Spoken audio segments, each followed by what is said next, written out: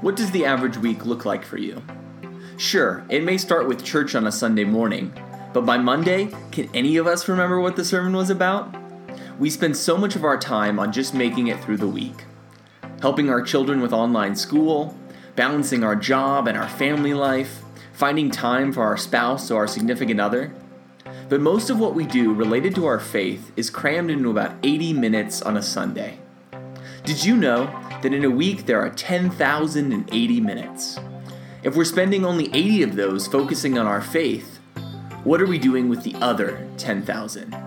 That's what this podcast is all about.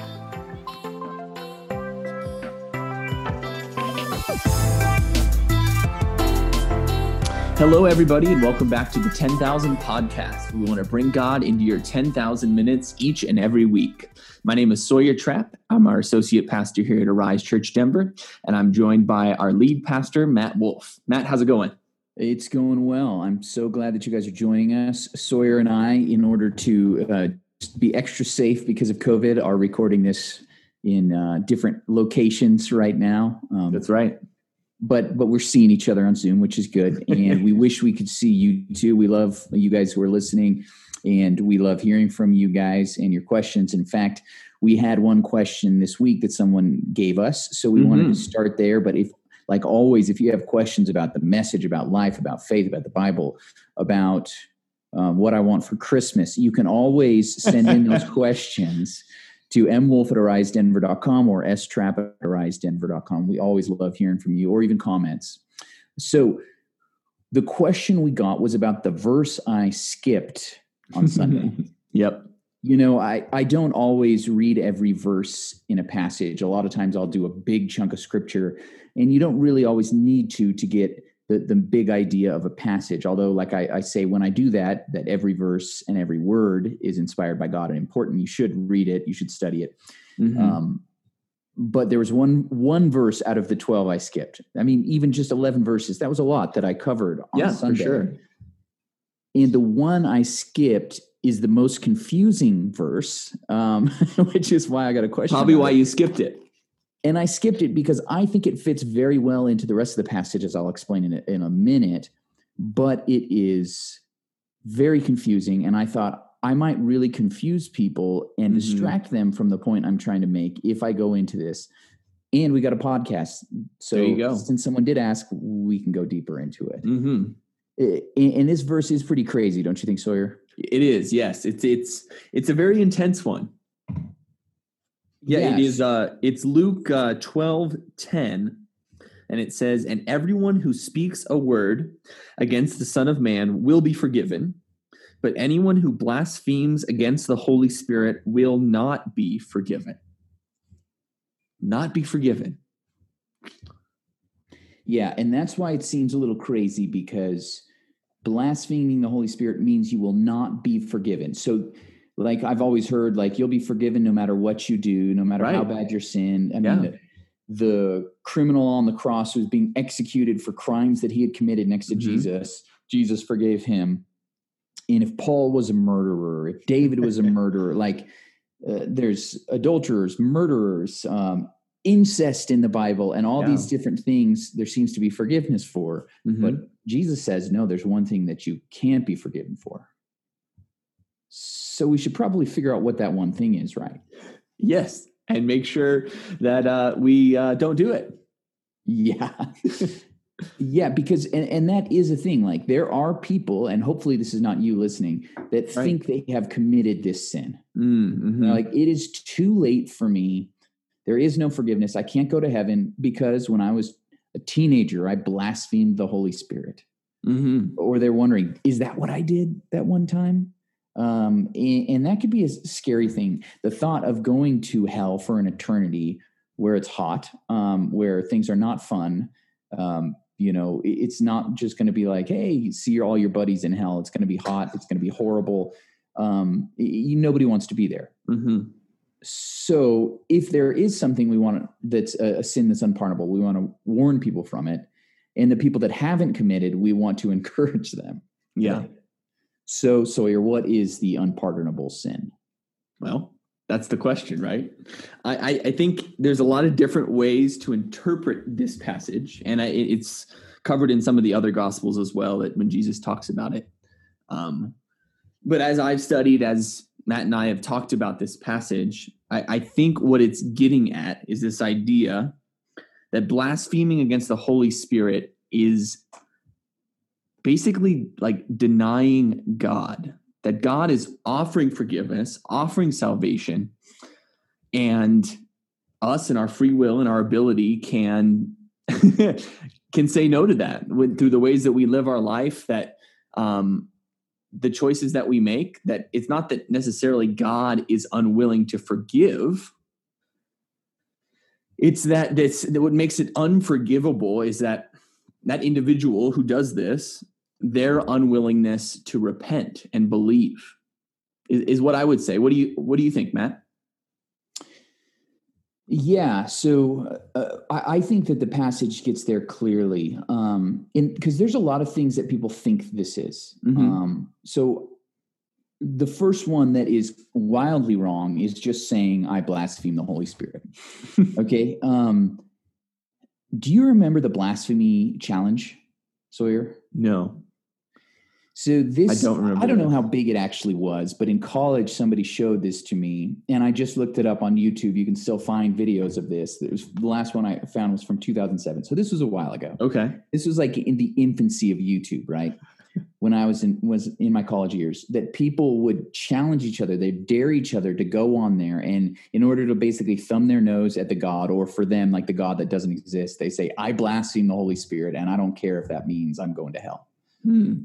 Because they either don't think God exists or they don't like God. Mm-hmm. So it's kind of, when I first saw it, I was like, man, these people, that's like a big risky thing. Like, it's intense. What if they were right? What if that is what blasphemy of the Holy Spirit is? This little YouTube video you made back in 2007 is going to determine your eternal fate. Wow. Yeah. The good news is I don't think that's what it's talking about. Mm-hmm. It's not about a YouTube video that you say, I blaspheme the Holy Spirit.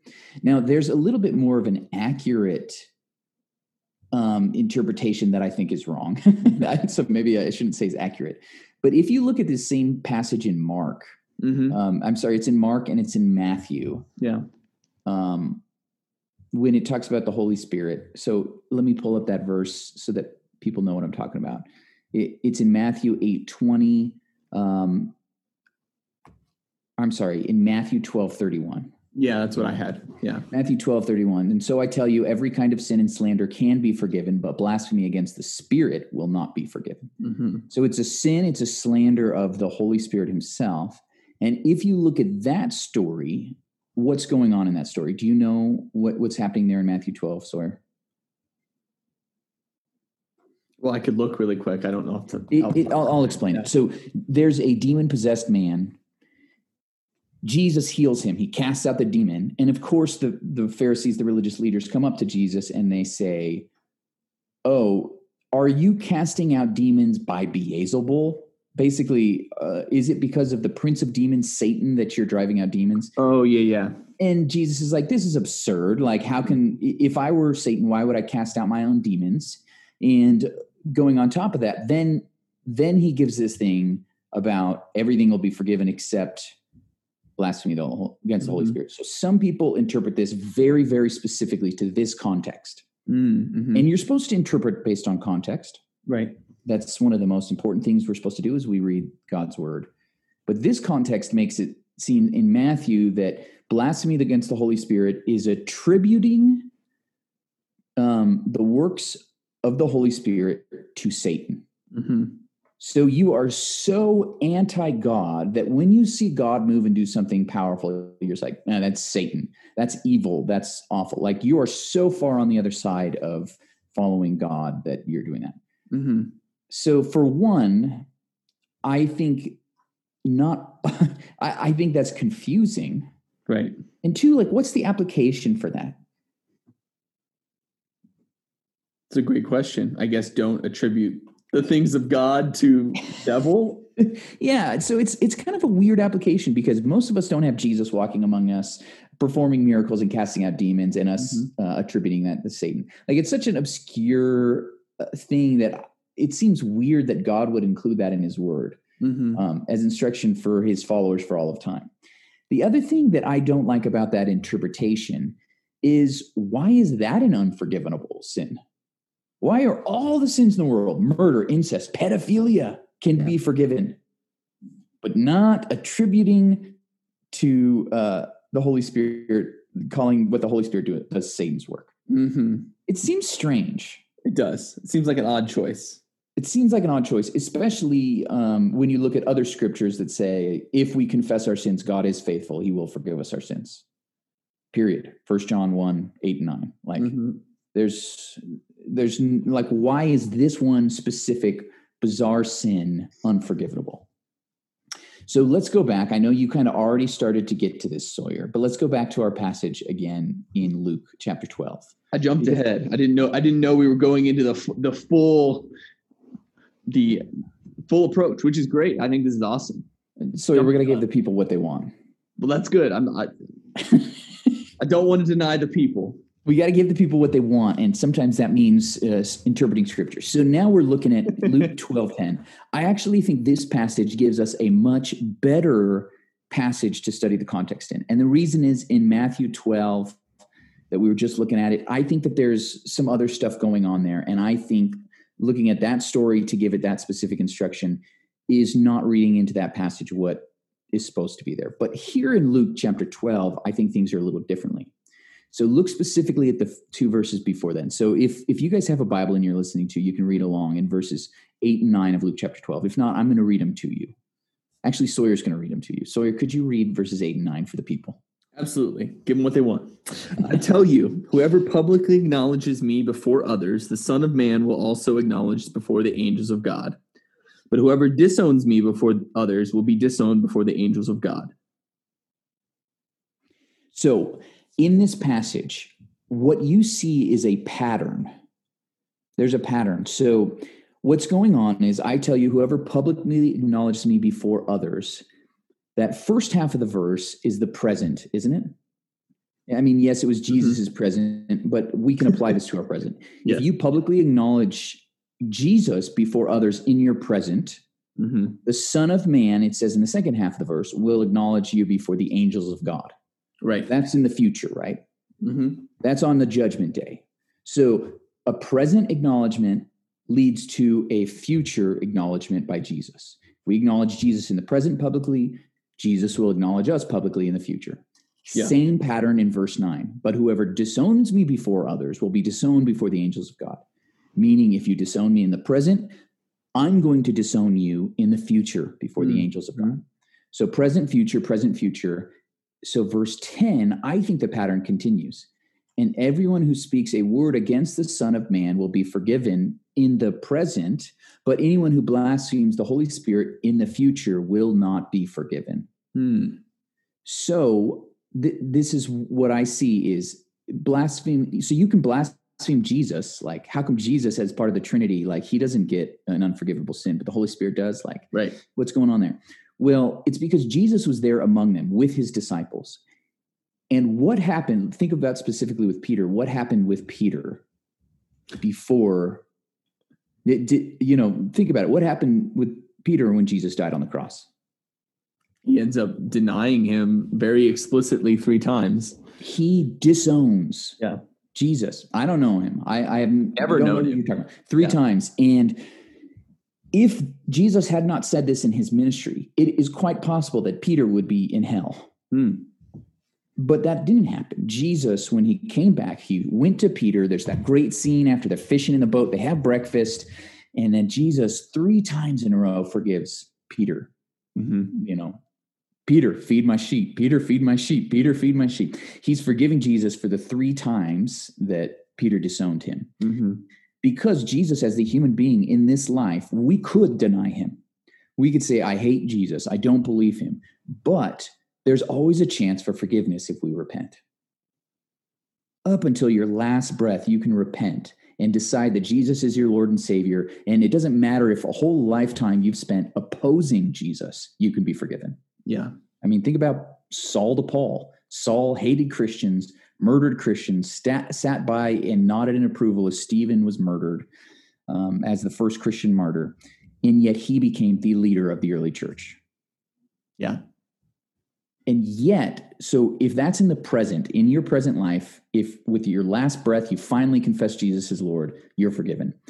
However, it says blaspheme against the Holy Spirit. I think that pattern of the future is continuing. So if till the very end of your life, you have not declared Jesus as Lord, and you then in the future appear before the judgment seat and still have not proclaimed Jesus as Lord, if the Holy Spirit still isn't inside of you, you won't be forgiven.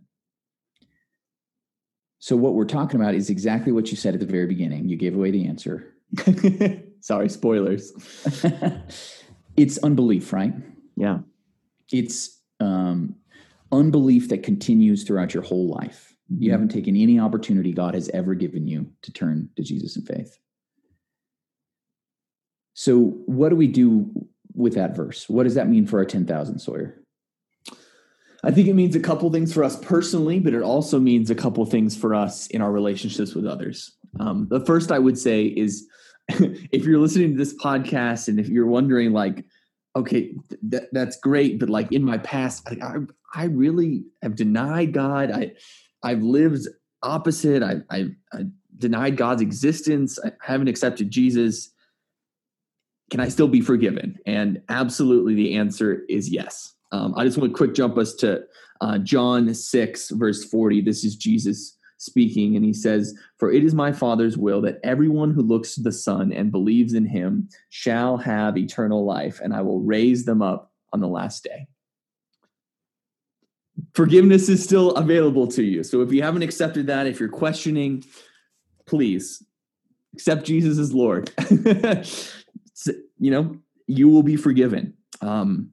But also, there's an urgency, an immediacy to this, that there is an end, there is death, there is a point where our denial has eternal consequences, not only for us, but for the people in our lives who don't know Jesus, who haven't accepted that gift of salvation, who are at this time denying the Holy Spirit, denying God, denying Jesus.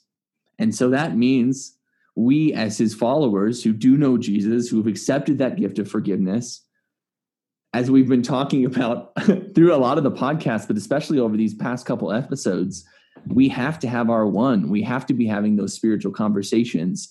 We have to be invested in the spiritual journey of somebody else, because it has real eternal consequences, that there is a point that forgiveness will no longer be offered. And that should matter. That should be serious. And that should motivate us to act. Yep, for sure. So like Sawyer said, man, if you haven't asked Jesus for forgiveness because you think your sin is too bad, you're wrong. You can be forgiven. As long as you can hear my voice, you can be forgiven. And that's such good news. And that's helpful to us. So if that's you, or if you're talking to that person, I remember talking to someone, and it's a little crass story, but I'll share it anyways. Because this girl, I remember in high school, had made the beast with two backs with another dude at a Christian camp under a picture of Jesus, right? So she's like, because of what I did, that I'm going to hell for sure. Right? Have you heard someone said that? Oh, because of that, whether it's that one activity or something they've done, I'm going to hell for sure. Not only did I sin, but I sinned in a church, right? It's something so awful, something so terrible that you've done. And you're like, because of that, I'm going to hell for sure. And we can say, well, no, there's no for sure about anything until you're dead. In this life, you can't be forgiven. And that's a great way to help another person follow Jesus through that. Like, why do you think that sin is so bad? Right? Why do you think that is an unforgivable sin?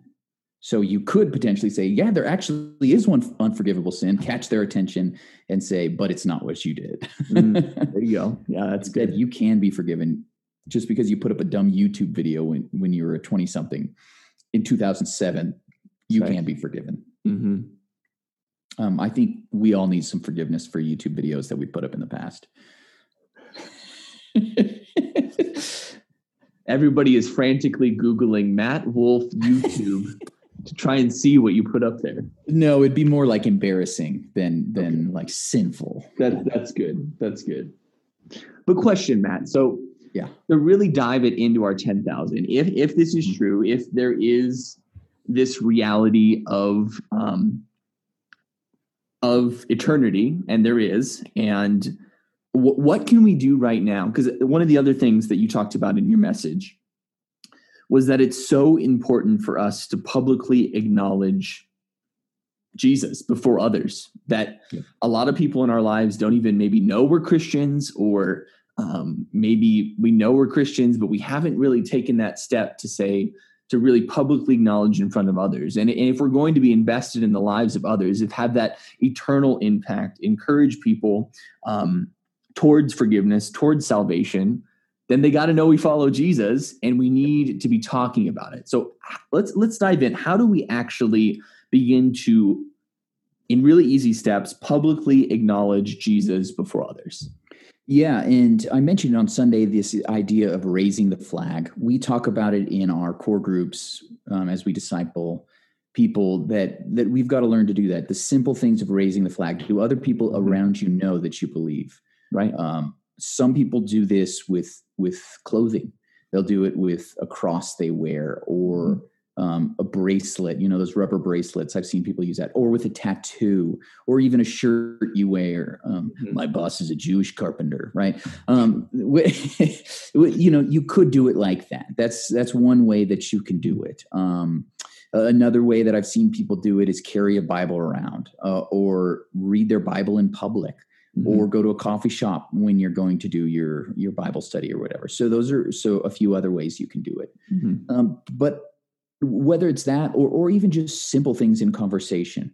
Sorry, I can't come over for mimosas. Somebody just told me this. I can't come over for mimosas on Sunday because I'm going to be at church. But I'll come over right afterwards. Save me. There you go. That's like a simple way in a conversation to bring up your faith. Or, hey, my pastor this week said something. You can quote me. That'd be a way that you can bring it up in just simple conversation. This is what we did Sunday. Or, hey, yeah, we prayed on Friday night for you. What? What are some other ways that you can do that? Yeah, I think going off that prayer one, a lot of people are struggling with a lot of stuff, whether that's financial, whether that's health, whether that's, stress or frustration or whatever that's like. And I think it's really easy for us when our friends, our family, our neighbors are talking to us about those things, to just be like, oh, well, I hope that gets better. I'm here if you need anything. And then that conversation ends. And I just think that's such a wonderful opportunity to raise the flag and be like, can I be praying for you? Or maybe even if you're so bold in that situation, to really be like, hey, can I pray with you right now?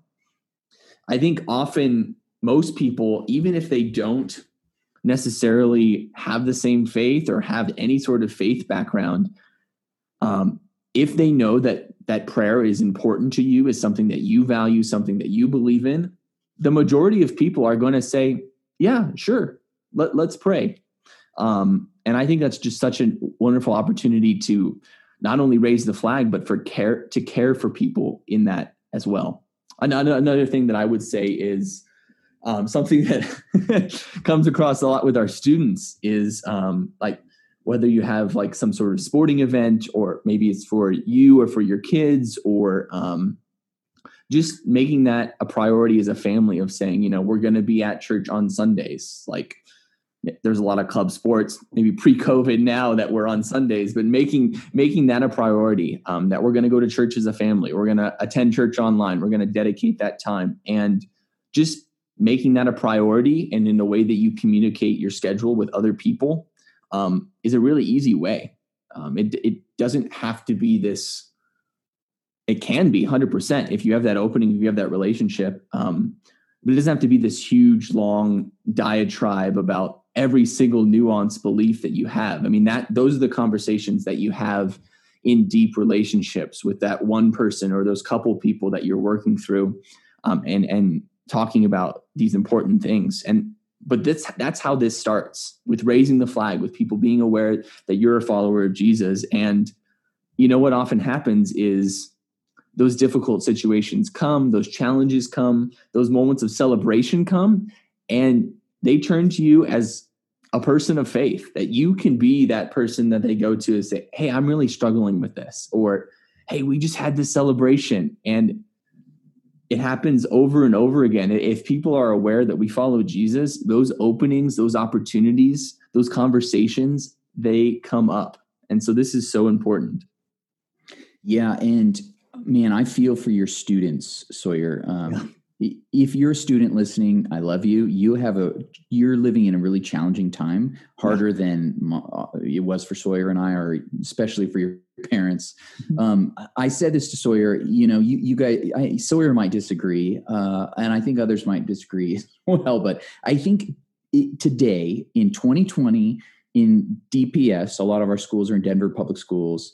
If you are, it's harder, I think, to come out as a Christian than to come out as a homosexual in Denver public school right now. Like, you get applauded if you come out and say, hey, I'm having these homosexual desires. But it's hard as a Christian. Nobody's applauding you. In fact, they're like, be quiet. Oh, that's good for you. Keep it to yourself. So it can be challenging. You can, when you publicly come out as a Christian, when you go public with your faith, people may make fun of you. They may, view you differently. They may treat you poorly. All those things can happen, but it's what Jesus told us would happen.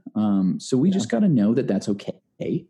And it's almost like, okay, well, I did what I was supposed to. That's good. Like, you can pat yourself on the back. Like, I did go public and it didn't turn out great, but now somebody knows I'm a believer, because like Sawyer said, there may come a point where they're at a low point and they come to you and they're like, or they have a spiritual encounter. I've had people do this to me and they're like, something happened and I think it was God, and you're the one that they know to talk to. Right.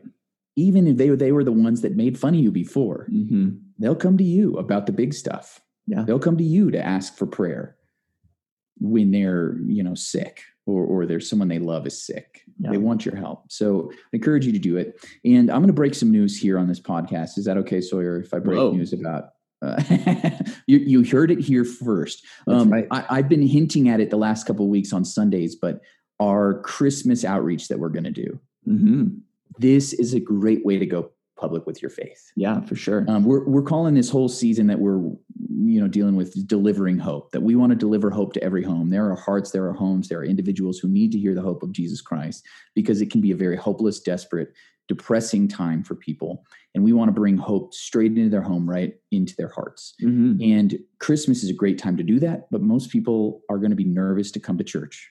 Yeah, I don't think the vaccine will be widespread enough. We might not even be able to physically have people in if the rules and regulations are too tight. So what we're doing is we're putting together boxes. The theme for the box is Hope, Sweet Hope. And in these boxes, they're going to be really fancy that we're putting together. They're going to have some candy in it, some hot cocoa. There's going to be a real cool travel mug. And there's going to be a set of candles, because one of the best things about our Christmas Eve services is the candlelight moment. Yeah, absolutely. What we're going to do is you get this box and then you deliver it to one of your friends or family. So that's the conversation. Like, hey, do you want to join us Christmas Eve? Oh, sorry, I won't because of COVID. Well, guess what? I'm going to bring Christmas Eve to you. I'm going to deliver this box to your doorstep. You open it up on Christmas Eve. You join us for the service, eat the goodies, drink the hot cocoa, and then open up that box during the Christmas Eve service, watch it, and pull out your candles, and you can light it at home and join us all on Zoom from wherever you are. Yeah. I'm really excited about this opportunity. And Sawyer, I already had one of these conversations on Sunday.